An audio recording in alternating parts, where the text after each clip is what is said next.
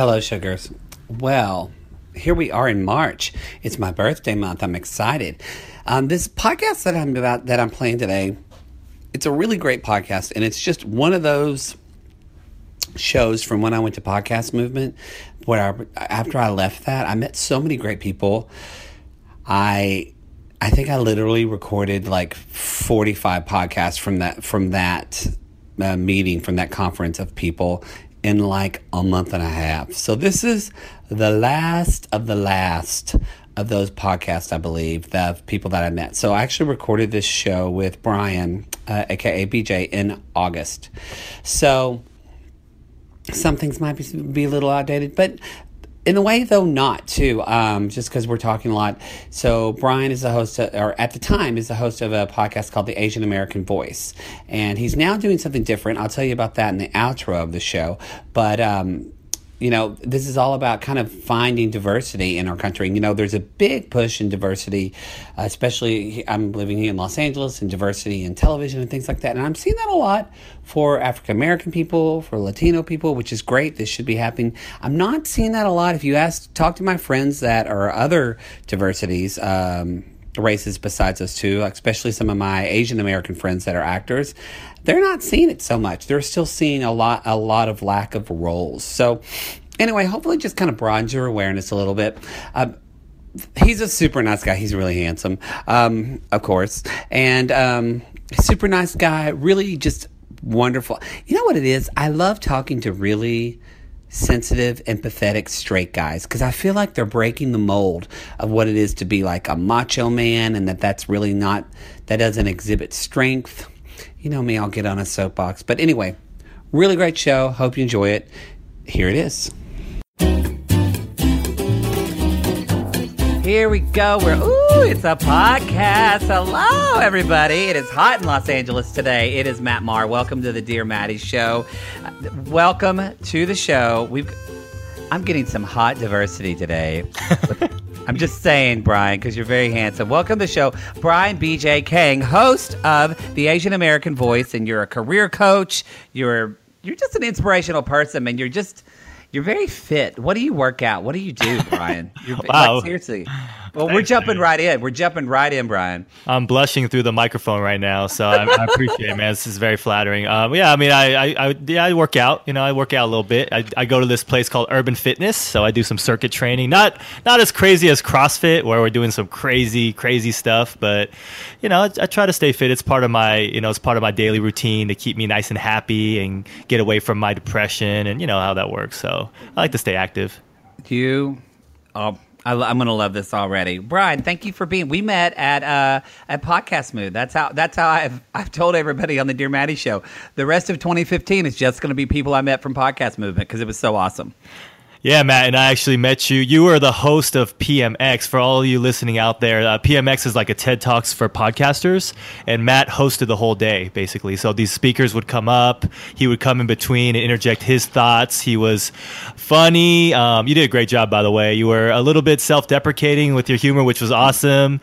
But at the same and then you would mix it up with some really thoughtful, like inspirational things, like, hey, go for your dreams. Don't be fearful. So it was a great mixture of just like a heartfelt humor, and I was really impressed. So I had to go up to you after, and then you even shared that you were a fan of the Mental Illness Happy Hour. So I've been I haven't listened to it lately with Paul Gilmartin, but yeah, that's a great show. That's one of the podcasts that actually inspired me to start my podcast. Just listen to the listeners. Oh, really? Yeah. I'm very much into psychology. You were a therapist as well as an actor, and therapy is a big topic that I'm a big advocate for. I'm not just advocate, but also I've gotten a lot of help through my own therapy. So it was just a good match. I had to talk to you and say hi, and now here we are talking on the podcast. Yep. I already know we're gonna go long this show. Sorry, y'all. Okay. So I love that. I because Paul Gilmartin, that show is so great. And so now tell me a little bit. Tell us, because I don't know a lot about your life. I mean, what I see on social media and stuff. So tell everybody where you live and how you kind of jumped into the Asian American Voice. Yeah, sure thing. So I don't know how far back I should go, but I live in Alameda, California. It's a city right in the San Francisco Bay Area, right next to Oakland, California. I was born and raised here in Alameda. My parents were immigrants from South Korea, so they came here to provide a better life for future me. I wasn't born, obviously, when they got here first. And then in 1981, I was born, Brian Kang. And then my mom later on said, you know what? I shouldn't have named him Brian because it's way too common. Let me give him a nickname. So she nicknamed me BJ, which stands for Brian June. June is my middle name as well as my Korean name. And she did not know that BJ was what it would become, and I actually didn't know what it was until about I knew what it was, but I didn't know. People started like saying, "Oh, BJ's your name, huh?" And they give me a little smirk, and I'd be like, very funny." And so I always go back and forth, like, "Hey, should my professional name really be BJ Kang, or should I go Brian?" So that's why sometimes I have that identity crisis of Brian BJ Kang. But really jumping into how I got into the Asian American voice, I could talk like an hour about that, but it really was. I was a really good, responsible Asian son. I went to high school, got pretty good grades, went to college, got pretty crappy grades, but just got my degree. Went through the whole corporate life and was making good money and all that, but I got really burnt out because I know that I wanted to be something more. There was more for my life, and I had felt called to do more. And even going back, like in high school, I was always such a people pleaser. I think I was very insecure. When you're insecure in high school, you can go two ways, right? The first way is you can just kind of be shy and be very quiet and kind of be a wallflower. But instead, because of my insecurities, I went the opposite. I was very social. I was very, just to kind of cover up my insecurities, I was very popular. I was well liked in high school.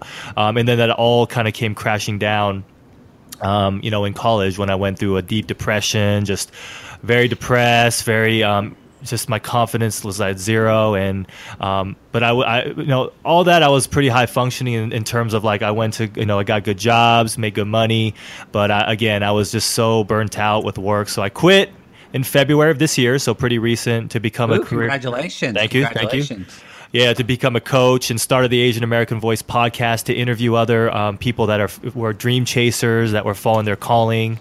And so that's kind of the long-winded answer. I'm sure that we can unpack a lot more in between that. I don't think that was that long at all. But so now, and I relate to that because I was gay in high school, but wasn't out. I did that as well. I'm going to be a really good student. I'm going to be really social. I'm going to be really funny. So that way people have to like me in spite of being gay. Like that was kind of like my thing to make. And I 100% agree with you. I feel like whether it's gay, socially awkward, whatever it is, I feel like in high school we all have our thing, whether we choose to kind of be the wallflower or be, try to be homecoming king or queen, It definitely is a struggle. Yeah, and I actually was the homecoming homecoming king. And I'll be your queen. So I was the homecoming king in high school as well, senior class, prom king as well. And it's really embarrassing to talk about those things because I was like, it's just like those social things that really don't matter anymore. But at the time, it just feels like it's so much. And high school is a jungle. It's hard for someone that's gay to come out. It's hard for people to really be authentic. It's just hard. Yes, it is. Not to interrupt you, but you just hit it on the head. It is hard for people to be authentic. Period. Whether you're culturally diverse, sexually diverse, your body is diverse. It is hard to be authentic. Exactly. It is. It's really just about survival at that point. I mean, just one story in high school is that I always had this. So my mom would take me to musical theater a lot. She took me to Phantom of the Opera. She took me to Les Miserables. She took me to Miss Saigon in San Francisco, all these Broadway plays and musicals. I love your mother. Yeah, she was great. I mean, she was just like, hey, I want to immerse you. I want you to be well-rounded. I want you to immerse you in culture and in the theater and the arts. And I fell in love with musical theater, like watching it and just the whole emotions that it would bring up. up. And I really wanted to be in musical theater when I was in high school, but I was just too fearful of what my friends would think about me. I was afraid that they would judge me, they'd make fun of me, they would think I was a masculine and all that. Oh, yeah. And so it's one of the big losses in my life when I really look back is that I just look back like, hey, I should have just done it anyways and just taken the brunt of, if let's say they do make fun of me, at least I'm being who I wanted to be. Well, Sugar, there's always community theater. And if you ever go to Oklahoma, I know Ardmore Little Theater would love for you to show up so they could do Flower Drum Song with the actually, and then, because there's no diversity in Ardmore, Oklahoma. I will never forget, we did, they did South Pacific, and there was so many orange wrists and orange ankles because everybody put on so much fake tanner. Wow, yeah. Not why. But what are you going to do? I mean, it's the middle of Oklahoma. Yeah, So, what can you do? You got to work with what you have, I guess. If you shut up, they'd be like, we hit the gold mine. So that's hilarious. What now? I'm interested in this because I do have a personal experiences just from being a therapist and having clients. I've only worked with having several Asian American clients, but in my stance, the 3 or 4 clients I had were either gay men or lesbians. So that's obviously a different perspective than you. But all 3 or 4 of them talked about kind of the difficulty.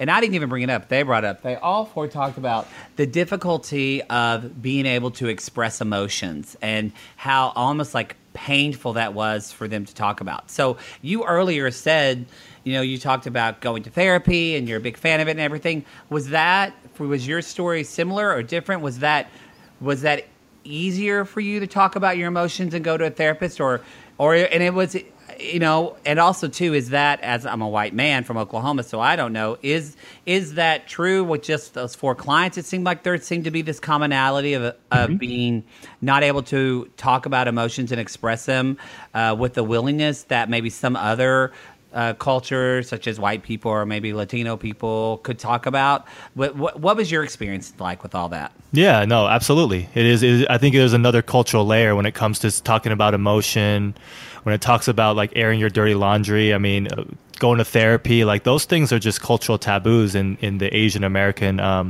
demographic for sure. I'm sure it's not just the Asian American demographic. There's family rules as well as cultural rules, right? There's some family rules where people just never talk about emotions that gets passed on from generation to generation. And then there's definitely a cultural stigma about therapy and getting help in the Asian American community, because you have to understand it though, right? Back in South Korea and other Asian countries, is like if you go to therapy or see a psychologist, then people automatically classify you as wacky or crazy or cuckoo or so there's that gets passed on. So in Asian households and Asian families, like you don't really talk about your emotions. It's like you're just stoic. You don't really talk about like deeply what's going on. It's just not done. And I see it all the time in the Asian culture, is that there's so much repression. All around me, there's people that have no idea how to talk about their emotions or even process their emotions or even be aware of their emotions. And so you see a lot of people that alcoholism, you see a lot of addictions that come up, you see a lot of depression because you don't talk, you don't cry. As men, you just do not cry in Asian culture. Oh, really? Yeah, even women, there's like, just don't show emotion. That's really frowned upon. And I get it, because it's from the cultures of a lot of our immigrant parents, for me being a second generation Asian American here, that gets passed on to you. But I see just so much pain and so many people in jobs they hate. That's why I do the work that I do in terms of helping people find a more suitable career, is because people don't talk about these things. They don't seek help, and it causes so much pain in just that person as an individual. And so for your families, you were affected by that, but how were you able to, because I know you were struggling with depression, but still you made the choice to reach out for support. And a lot of people either get overwhelmed or they feel unable to even reach out for that support. What enabled you to do that? Matt, can you hear me? Yeah, I'm there. I can hear you. Yeah, what enabled me was probably, I mean, I've always had it in my temperament and just the type of person I am, is that I think self-awareness is one of the things that it's one of my strengths, right? I have that in me already to have self-awareness. However, that became buried for many years, like 7 or 8 or even 10 years. So I just hit that point in 2008 when, you basically hit such a low, like, bottom point in your life where you just, I'm not going to go as far as saying I was suicidal, but I would say that I didn't really have the will to live a full life. Right? I mean, maybe I had a little bit of suicidal ideation. Like, it would cross my mind, but nothing to the point where I would want to do anything about it, right? No plans or anything like that. But it would just pop up from here and there, right? But in 2008, I hit such a bottom. I had just got into a relationship with my now fiance, and I was going to lose that if I continued what I was doing, which was just living a destructive life, not taking care of myself physically. So, in the beginning, you were like, "Hey, do you work out?" That was the first thing you kind of let out with. But I wasn't always like fit. I was about 235, 240, and I don't think weight should matter, like the number should matter, but that was not my natural weight. Right. Because I was emotionally eating, probably. I was not exercising. I was super depressed. So I just hit such a low point at that moment in my life that if I didn't do anything, like, if I flash forward another 5 years, I don't know where I would be. I would either be, who knows, right? I would be maybe in jail, or maybe I'd be dead. Who knows, right? Or I would just be living an even worse life, and I was already at a pretty low point. Well, wow, I'm glad that you had that in you to do that, to just know, to have the wherewithal, that awareness. So there's so much I want to talk about. I've got like ADD right now; it's all spinning. So I guess, but one thing I want to ask, and congratulations on your engagement, by the way. When are you getting married? I don't know, man. We've been engaged for like 2 years now, so Sugar, who knows it's time. when? We'll go with the flow. I mean, it's gonna happen. It's just a matter of when, all that, and the wedding industry kind of pisses me off, but that's a whole nother. That's a whole other shit show. Do your parents like her? Oh yeah. They love her, and her family's so great to me. She has 4 brothers, and just a wonderful. I mean, I don't know. I'm basically marrying up, man. It's like she's just an amazing human being. She just is the most patient person I know, and hope you're listening, honey, so I can get some props later. So, but no, truly, she's a great woman. But yeah, so. Oh, I love that. That's very sweet. Well, so.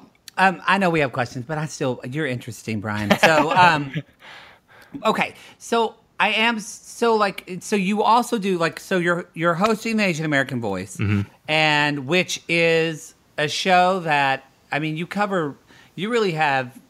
talk about all, I think, experiences of the Asian American experience, right? I don't feel like you're limited to just one thing, correct? Yeah, it's focusing mostly on entrepreneurs and people that are dream chasers, that are doing things different than the standard 9 to 5, right? So the audience are for anyone that's feeling dissatisfied. You don't have to be Asian to listen. It's anyone that's dissatisfied in their career. But we talk about other issues in the Asian American culture, such as the lack of mental health awareness, a lot of people pleasing, things that every culture deals with, but I feel like there's another cultural layer in the Asian community. A lot of shame. Talk about just reaching out for help. Perfectionism is a big one, and really I guess the motto of the show is really to be able to honor our parents, respect our parents, but also honor our own path in this world. So being able to follow our dreams. That's the thing culturally. I think that that there is much more of a respect for family and respecting parents. And I just had a friend who, I know your family's from South Korea, so in Japan it's very different. But she did say she is Japanese, and she's a Japanese American, and she kind of thought she would go back to Japan and really connect and feel, because her grandmother was from there. And it was a complete opposite. She loved the trip, but she's like, I don't really need to go back. I didn't connect. I'm so American, like in Japan she was talking about kind of just the compartmentalization and things like that. But one thing she even talked about, there was this, she said how older people were so much more revered than the senior community is here. Do you find that is in your family? Do you kind of respect your elders? Do you think more than the majority of Americans do theirs? I would say that there in the Asian culture, there's definitely more of a instant, like you have to respect your elders right off the bat. So it could be for better or for worse, because I get it. The better is like, hey, they have this wisdom and this life experience, and you have to speak. So I don't speak Korean very well, but when you do speak Korean, when you speak to someone that's older than you actually have to speak in a more formal tone. Like you have to add certain words to it, which makes the Korean language even harder than it already is for me.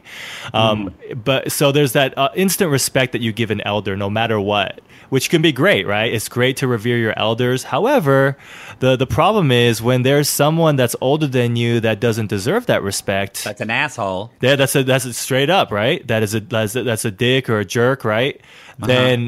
Then why you have to automatically respect this person? Because why? And then there's many instances where older Korean men would come over and they would just treat me like, you get that feel, exactly when you're a kid, kids are so smart, man. Yeah. They know exactly what's going on. So when there was a couple instances where there'd be these guys. So my house was like the party house. So my dad would invite guys over, families over, people over just to hang out and drink and, be jovial and all that. And there would be a couple instances where there would be these men that would just treat me like scum because I was younger than them. They would put that little pompous act on, and I would have to bow to them and be respectful to them, and just because they're older to me. So that pissed me out. And even talking about right now, I feel a little bit of anger coming up. Just like, hey, why do I have to give these people respect? I get the concept of it, but so that there was a little bit of a rebellion in me, and still is in me, that there's things that are great about the Asian culture when it comes to that.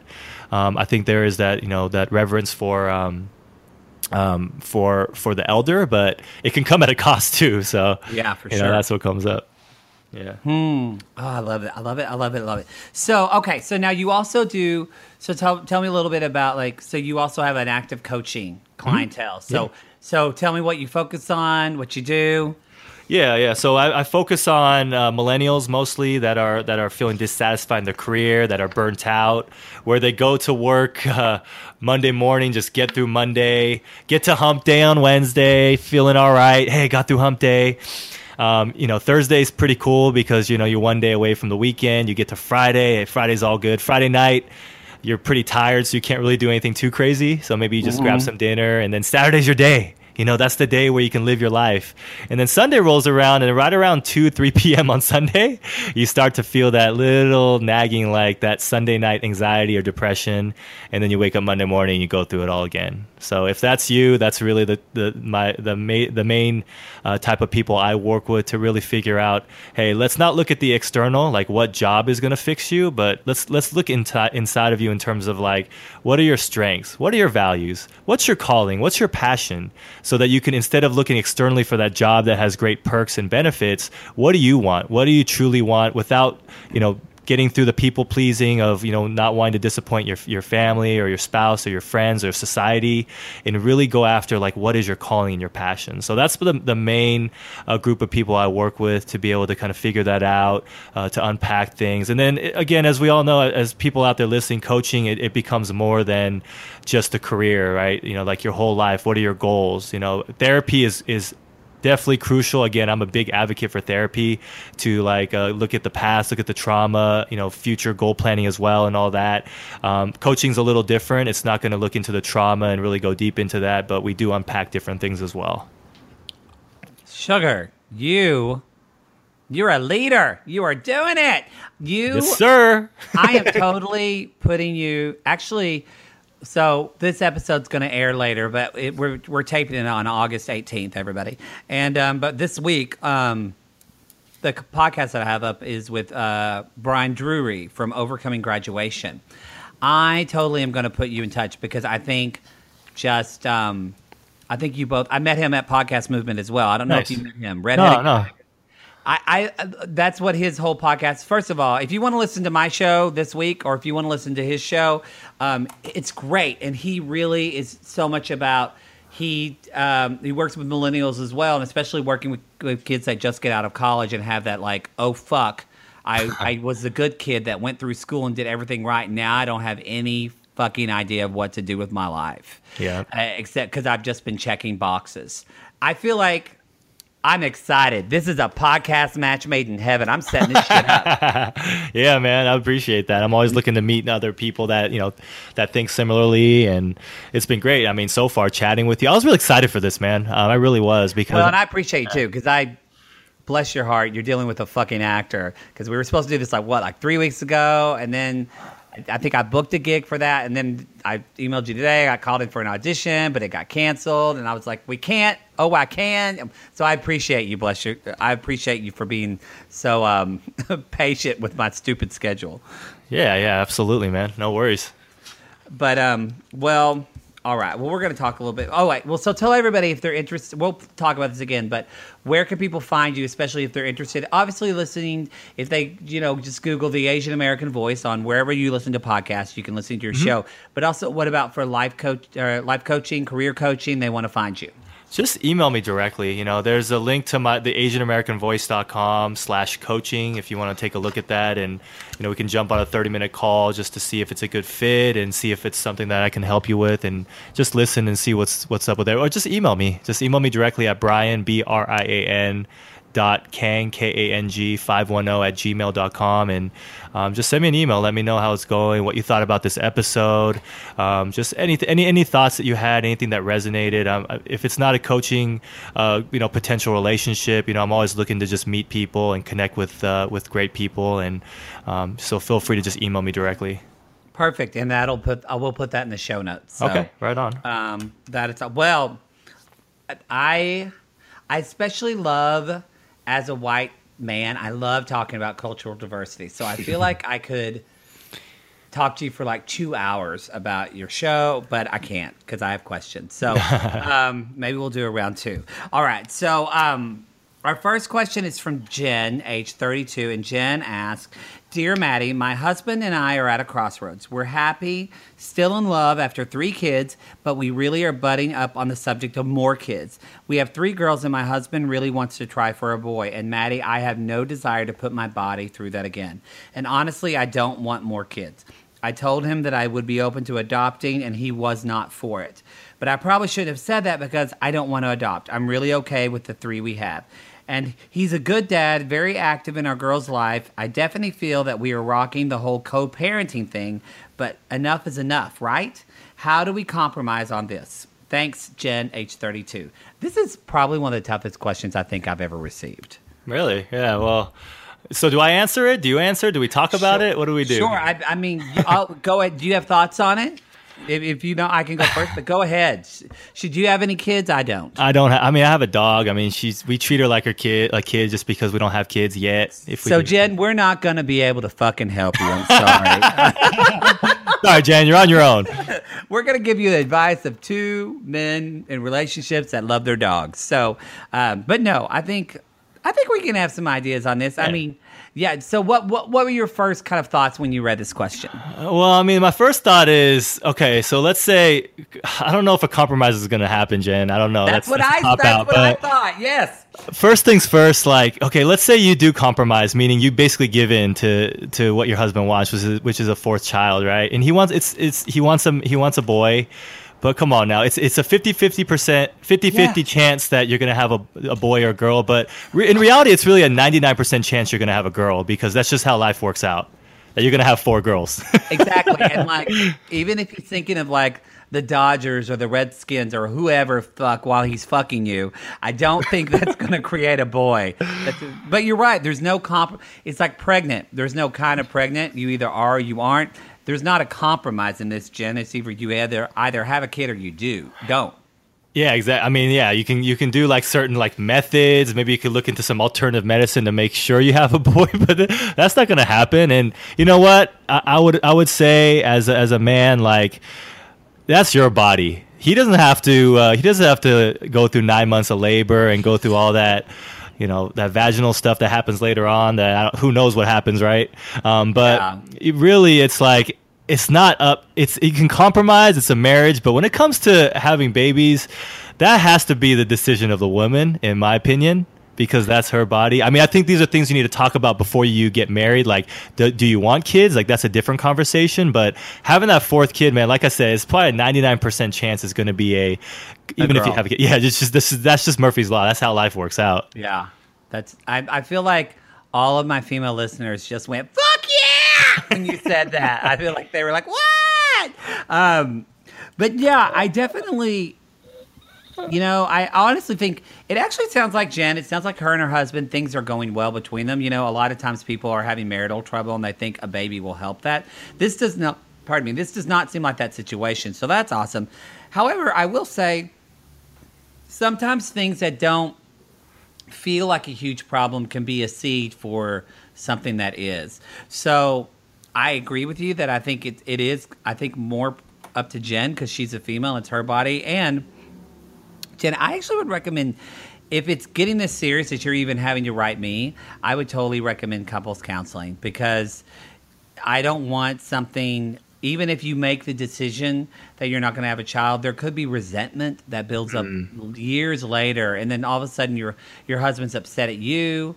He feels like you denied him something. He feels like because it's your body that he had no say in the matter. And I feel like, because it is Jen's decision, but this is a marriage. And so I get it that people, whenever we're either in an argument or we want to feel like people are understanding us and that our point is, and that we have validity and that we are contributing to something, whether it's the relationship or the conversation. And I think that he might feel left out in like, what is his contribution? And, maybe as far as like answers, I could tell you, Jen, that maybe your husband, whether if you go to church or if you look for like a mentoring group or something, maybe he could mentor like some like boys, some youth or something like that, and like get some like son type experience. But that's not going to be the same. And I just think when I said I think this is the hardest question, is I think this is probably one of the most complex questions, because there's not.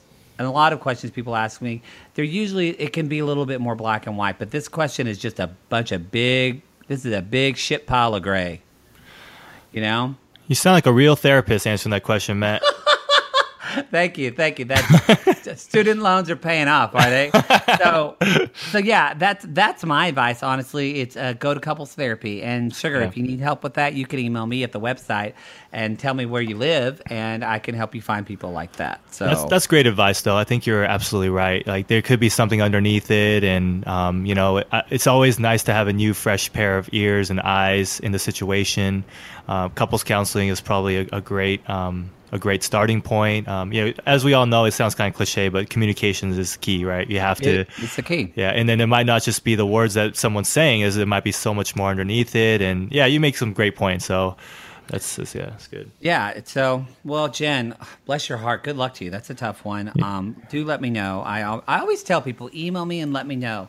And only like 2 people have done it. And that's awesome when they do. But really, email me and let me know. I think about y'all. I'll be driving down the road and I'll see a sign and I'll go, oh, I wonder if Jen had that baby or if she did. I think about it.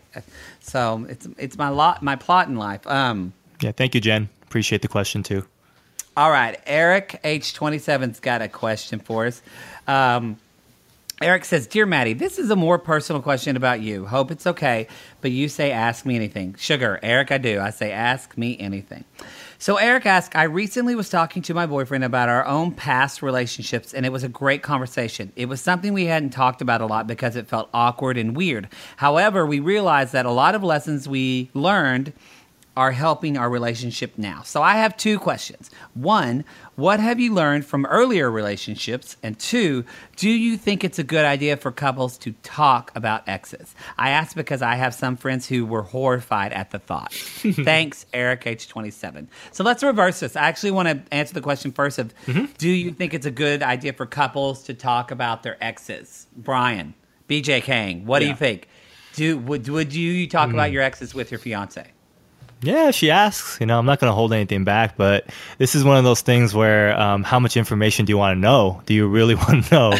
And are you are you secure in yourself enough to be able to handle that, right? Because 15 years ago, Brian BJ Kang would have been very jealous and insecure if I was talking about if I was talking about my girlfriend at the time's exes and, you know, their history and relationships, and because I was an insecure guy, right? Yeah. Nowadays, I won't flinch in anything, actually. My fiance can tell me whatever she wants, and I won't even bat an eyelash because I'm secure in myself, and I know that, you know, what happened in the past is, like you said, and the question is, you know, you do learn a lot, and just being able to process these things with An, who's my fiance, has been a great blessing to, like, the lessons learned and all that, like you said.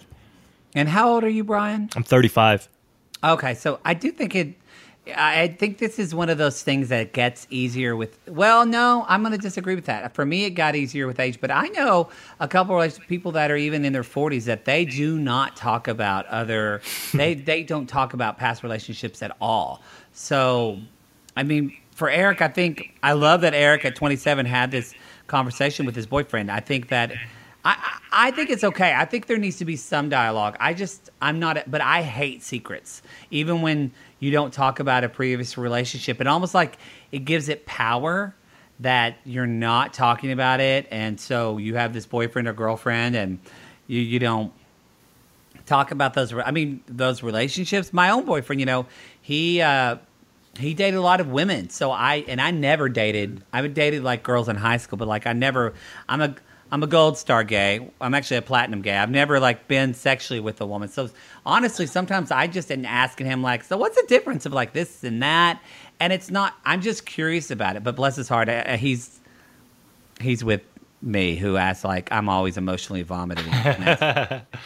But so for me, Eric, I think it is a good idea to maybe talk some, you know, but I think maybe combining Brian and I's answers where I say go for it, but adding Brian's caveat of before you have that conversation, asking with your partner, how much do you want to know? Like, what are we talking about? Are we talking about sex lives? Are we talking about just emotional or like self-confidence or self-awareness I learned from a past relationship? Because that can sometimes get a little less defensive than somebody talking about something that was more intimate, right? Yeah, something that that I learned in therapy is the whole concept of share check, right? So you share a little bit and then you check with that person to see what their response is. Don't go all in and jump into like the craziest things and like the most details. I would start with maybe skimming the surface a little bit and see what the response is of your, you know, your partner there, and then maybe sharing a little bit more if you get a favorable response. That might sound like it's like you're not sharing everything, but I don't know. That just came to mind when. No, I actually haven't heard share check in a while, and I forgot about that. That is it's like weighting the emotion or testing the emotional waters. Mm-hmm. Yep. I need to do share check in my life because my poor boyfriend, I'm sometimes like, and then he goes, well, can you be? I'm going to hire you, Brian. So is your boyfriend more less like emotionally open, would you say, than you are? So it sounds like you're more of the person that just is able to just let everything out and let it go. You know, I think I've realized with him, it's not that he's less open. He's not as used to talking about it as much as I am. So he comes from a military family. He's also, you know, he's still on his own discovery of being out, which he's not fully. So he's also African American, which is a whole nother thing about, especially an African American man, about not talking about emotions or only not talking about rather certain emotions. Yeah. And also, so for him, he has thoughts and he has opinions, but it's just letting him know, like, hey, you can tell me that. So simple things of he'll be stressed out about work or something, and in the morning he's waking up, and I'm thinking, is he pissed at me or what's going on? He's not saying a word, and I just have to be like, hey, what's going on? And him saying nothing, and then just teaching him to say, it's okay to say, hey, I'm really anxious right now because I'm thinking about a lot of things from work, and it's making me stressed out. And so he's started to say that kind of stuff. So then he's learned when he says that, I'll be supportive, you know, and because I want to be supportive, and maybe it's my oversharing, giving nature, but don't rob me of I told him, I said, don't rob me of my favorite thing to do in life, which is to cheerlead and support the person I love the most in this world. Don't rob me of that, because that's all I want to do is be that cheerleader for him, as I know he is for me. And so when you don't talk about those emotions, and maybe that's for people who are listening for the show, if you think, well, I don't want to burden my significant other. Well, I think if you have a healthy relationship with that significant other, they want to be burdened because it's not a burden. They want to be a support. So don't rob them. Don't make up their mind for them of how they can support you. That's not fair. That's a great point. Yeah. I mean, too many times we just don't want to burden anybody. And that was another cultural thing that I grew up with is, something that I learned is like, don't burden other people. And I took that way too far. Like I took all the people's problems on my shoulders and then never share with anybody what my emotional burdens was. And again, that's going to be a recipe for disaster because I'm a living example of that. And that's why nowadays I try to share these things more openly is because if my story can be a little bit helpful, be helpful to just one person out there, then it was worth it to be a little bit more vulnerable. But this is not my natural state. It's like tomorrow morning I'll probably wake up like, oh my gosh, what did I just share? Right. but I had to I just have to be, who I am and share my truth. And you make good points though. Yeah. Don't rob your partner. That they most of the time they want to be there for you and support you. So it's a good point, Matt. Well, we're at the end of our questions, Sugar. We're now at Chatty Matty. So we're going to do this shiznit. All right, so same 5 questions I asked everybody on the show. So Chatty Matty, number 1, what's your most memorable childhood smell? Gosh, that's such an interesting question. Just it's definitely food related. Okay, I have one. Okay, this just came to my mind.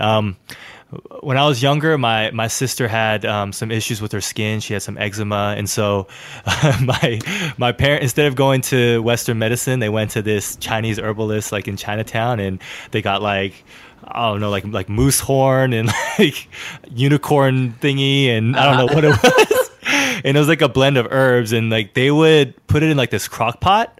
My grandma would put in this crock pot.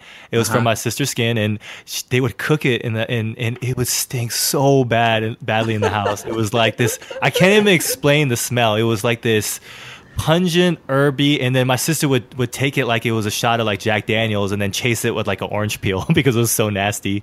So they would boil it into a liquid. So I just remember that, just permeating the house and the smell of that, and then also like just the smell of kimchi, which is, I don't know if you've had that before, but it's that pickled cabbage, it's a Korean dish. And then my Caucasian friends would come over like with the smell of like all these different types of Korean food like kimchi, like, oh, what's that smell? It smells it's so funky in this house. And so those are, I guess it wasn't like was the question like a fond childhood memory or just any childhood memory? Most memorable. Okay, yeah. So those are probably my most memorable, just like the funky Korean food smells and people like, what the heck was going on in this house? I relate to that because I have a Chinese herbalist guy that I go to. A blend of herbs. I don't have to boil it in a crock pot though. Did it help her skin though? Who knows, man. Who knows? It was like super expensive, but it's fine now, I think. Well, all right. All right, so Chatty Matty number 2, what is the name of your memoir? Or what would be the name of your memoir, actually? Okay. The BJ Kang story, and BJ's not what you think it is. That's the first thing. I couldn't think of anything else. You know what? I will say, yeah, your nickname is BJ, but who doesn't like a BJ? So to me, it's like there's a positive. It'd be like if your name is like, it'd be like your name was milk chocolate. Like everybody loves milk chocolate, or caramel. Everybody loves a BJ. I don't know. I just think. Yeah, I guess that could be the name of my memoir, huh? Yeah, everybody loves a BJ. Yeah, because your middle name could be like Fisting. Not everybody loves that. I don't want that. Oh, easy. I don't know. That sounds pretty unpleasant. Yeah, I don't want to know. My mother just, if she's listening, went, Matthew, why do you have to say fisting? That was such a good show with that man. All right, so okay, Chatty Matty number 2. Sorry, Mama Mar. Yeah, sorry. Chatty Matty number. Oh, okay. I hope my mother doesn't listen to this show because I always am calling her out, and I want to see if this bothers you as much as it bothers me. I love my mother. Mm-hmm. She's 60-something years old. Her and her boyfriend, and my father included, still call people Oriental, and it drives me fucking crazy. And I've explained it to them, like, and I don't even get mad at them when I explain it because I get it. Like, my mother's not. I mean, we all have like racist or whatever, but my mother would be like, if you like polled her, you'd be like, oh, this is a pretty liberal, understanding, caring person. That's my mother. So I don't want to put this like she will be offended. All my mom needs is a good conversation and margarita, and she doesn't care who you are. You know what I mean? She like loves all people. So that said, like, I've tried to tell her in a loving way, like, Mom, it's like things are different now. But so I know it's like an old habit. But does it drive you crazy when people say that? And do you get that a lot still? It happens here and there. It does. And I mean, it's just, there's definitely an initial response, just like, it's like a jolt when I hear that, because obviously Oriental is like describing like a rug or like a lamp or something. And so it's just to be honest, it's pretty offensive.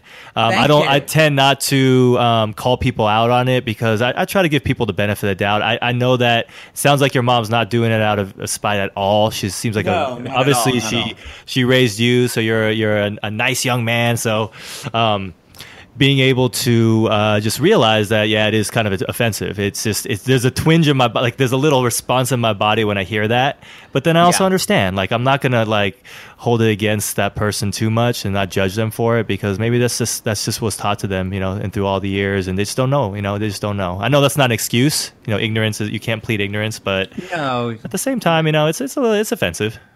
Well, I think I do think there's something to the intent of what are people's intentions when they say things. And I agree. I don't think it should be said at all. But I think, because like the word queer now, queer is being used in a positive way.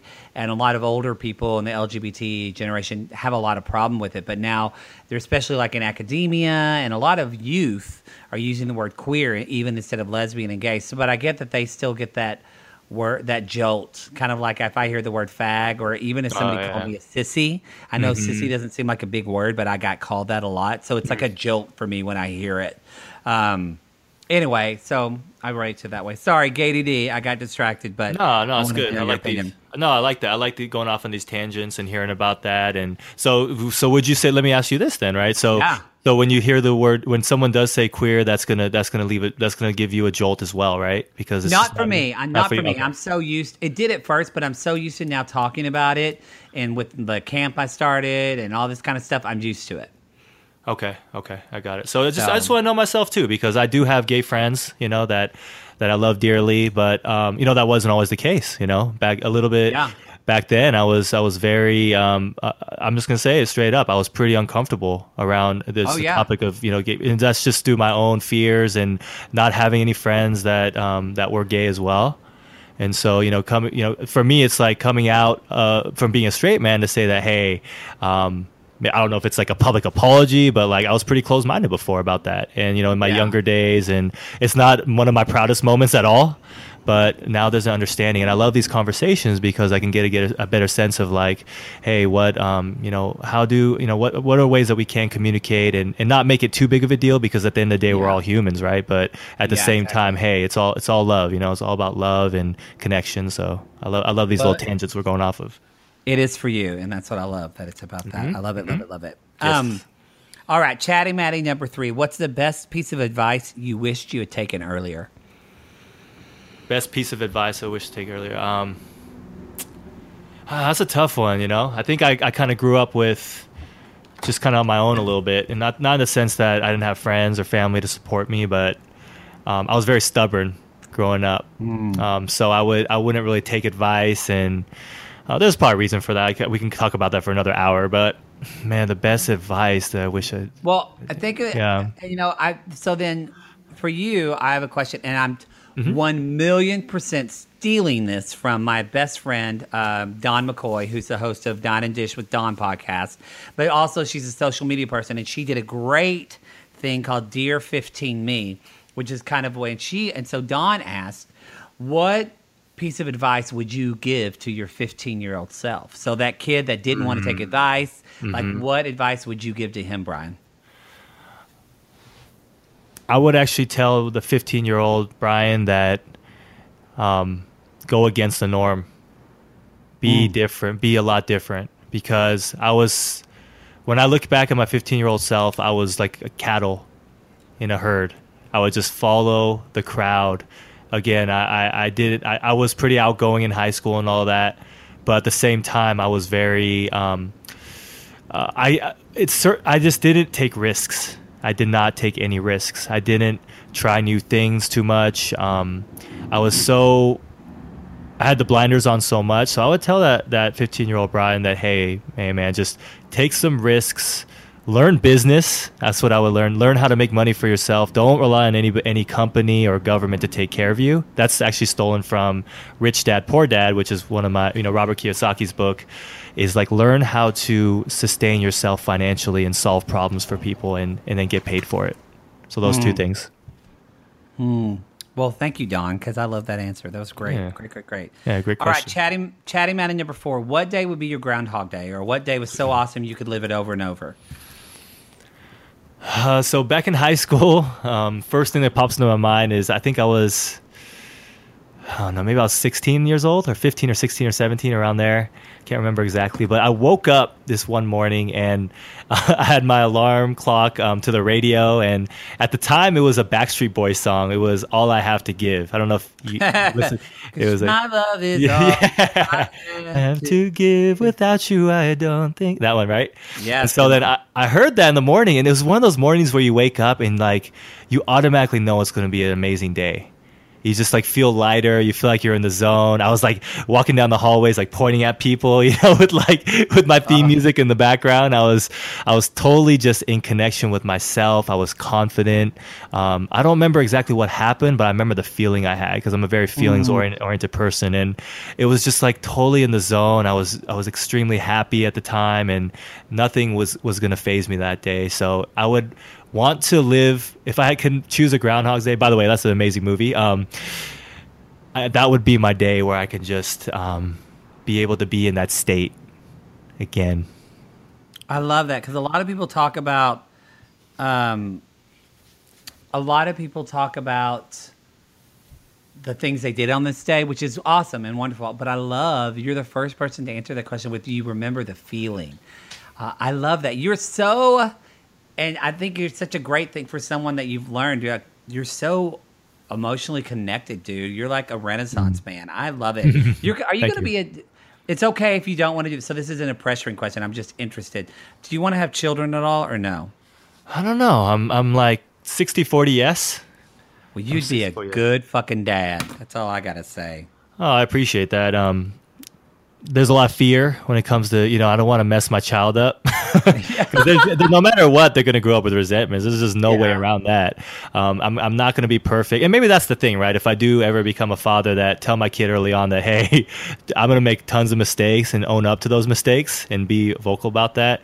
But I think that, parenting out there, I think the most effective parents, I'm not a parent, I wouldn't know, but from the outsider, I can see that I think if you do the work on yourself, you will have, that's the best way to have children, I think, that are emotionally connected and are emotionally stable, in my opinion. That's my 2-cent opinion. I love it. Well, Chatty Mattie number 5, when are you most inspired? When am I most inspired? I'm most inspired when I do something that was scary, that I didn't think I was able to do it, and I do it anyway. So an example of that is this past Saturday, I was at a church conference, and it was a great conference. It was called Multicity in Fremont, California. It was about 100 people in the United Methodist Church, and they were talking all about inclusion and being a multicultural church, a church of the people. And I was one of the speakers that was or workshop hosts that did a workshop on overcoming your fears to expand your reach. So I was freaked out. I didn't think I could do it. I didn't think my material was good enough, but I did it. I got through it. It wasn't perfect, but it was a good response. And it's just those feelings afterwards where you actually do something about it. I think we can think all day long about doing something and dreaming, but I'm not going to become inspired unless I really take that forward momentum and do something that's very, very scary, that is going to be a risky thing. Amen to that. That's what that is what it's all. What a great great note. What a great just note to end on. Lord, I can't speak. You got me all emotionally wound up, Brian. Well, thank you so much. I love this. This was great. Mm-hmm. Now remind everybody again, they can email you if they're interested in coaching or anything like that at brian.kang, Kang, and Brian with the I at 501@gmail, right? 510. So 51 brian.kang510@gmail.com. You can go to facebook.com/the Asian American Voice. If you want to like the page there, send me a note there or send me an email. You can go to theasianamericanvoice.com, check out the website. And then, those are the ways that you can connect with me.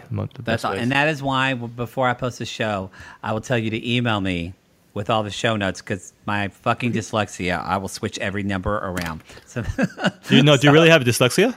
I'm undiagnosed, but when I started getting my master's in therapy, and then you had to go see a therapist, when you're getting your master's. And so I went to a therapist who just happened to be a specialist in that and talking. And it's not severe, but I'm almost positive, just from what I've read, I've kind of self-diagnosed, but I know I have a font that I use on my computer a lot. That's a dyslexia font, and that helps a lot. For me, it's a lot of time numbers. I really struggled with arithmetic and math, algebra, all of that. Really, really, really struggled. And looking back, a lot of times, the reason I would get a wrong answer is because I would, like I just did with your email, I would just switch a pair of numbers or simple things like it would be a 6 and I would write a 9. So I do think that there's something that's not that's having trouble connecting in that respect for me. Okay, got it, man. Thanks for sharing that.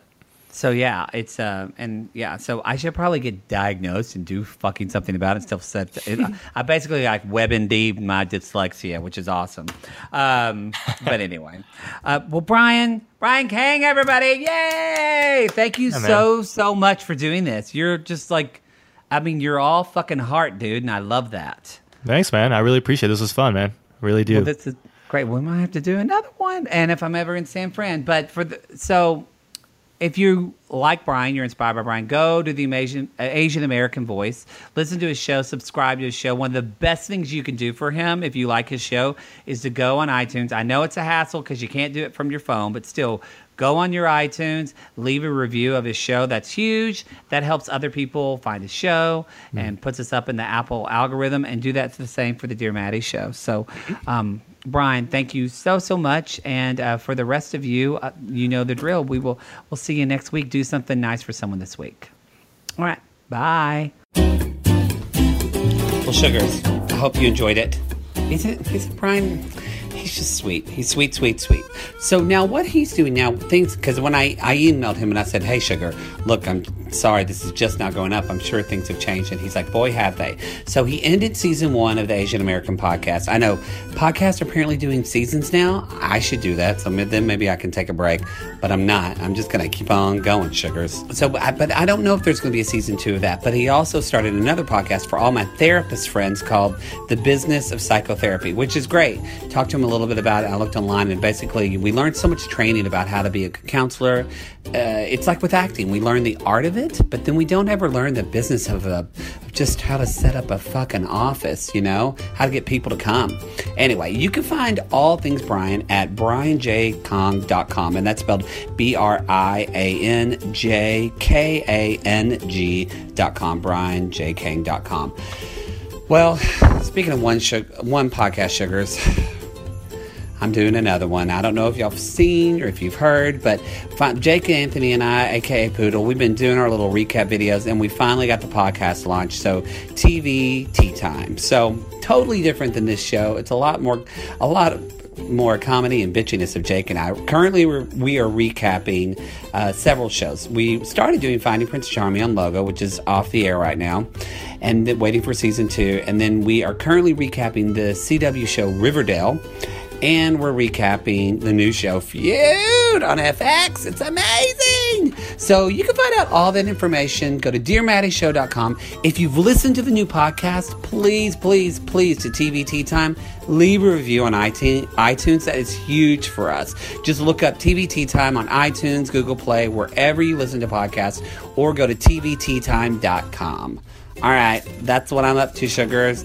I love you guys, and see you later. Bye.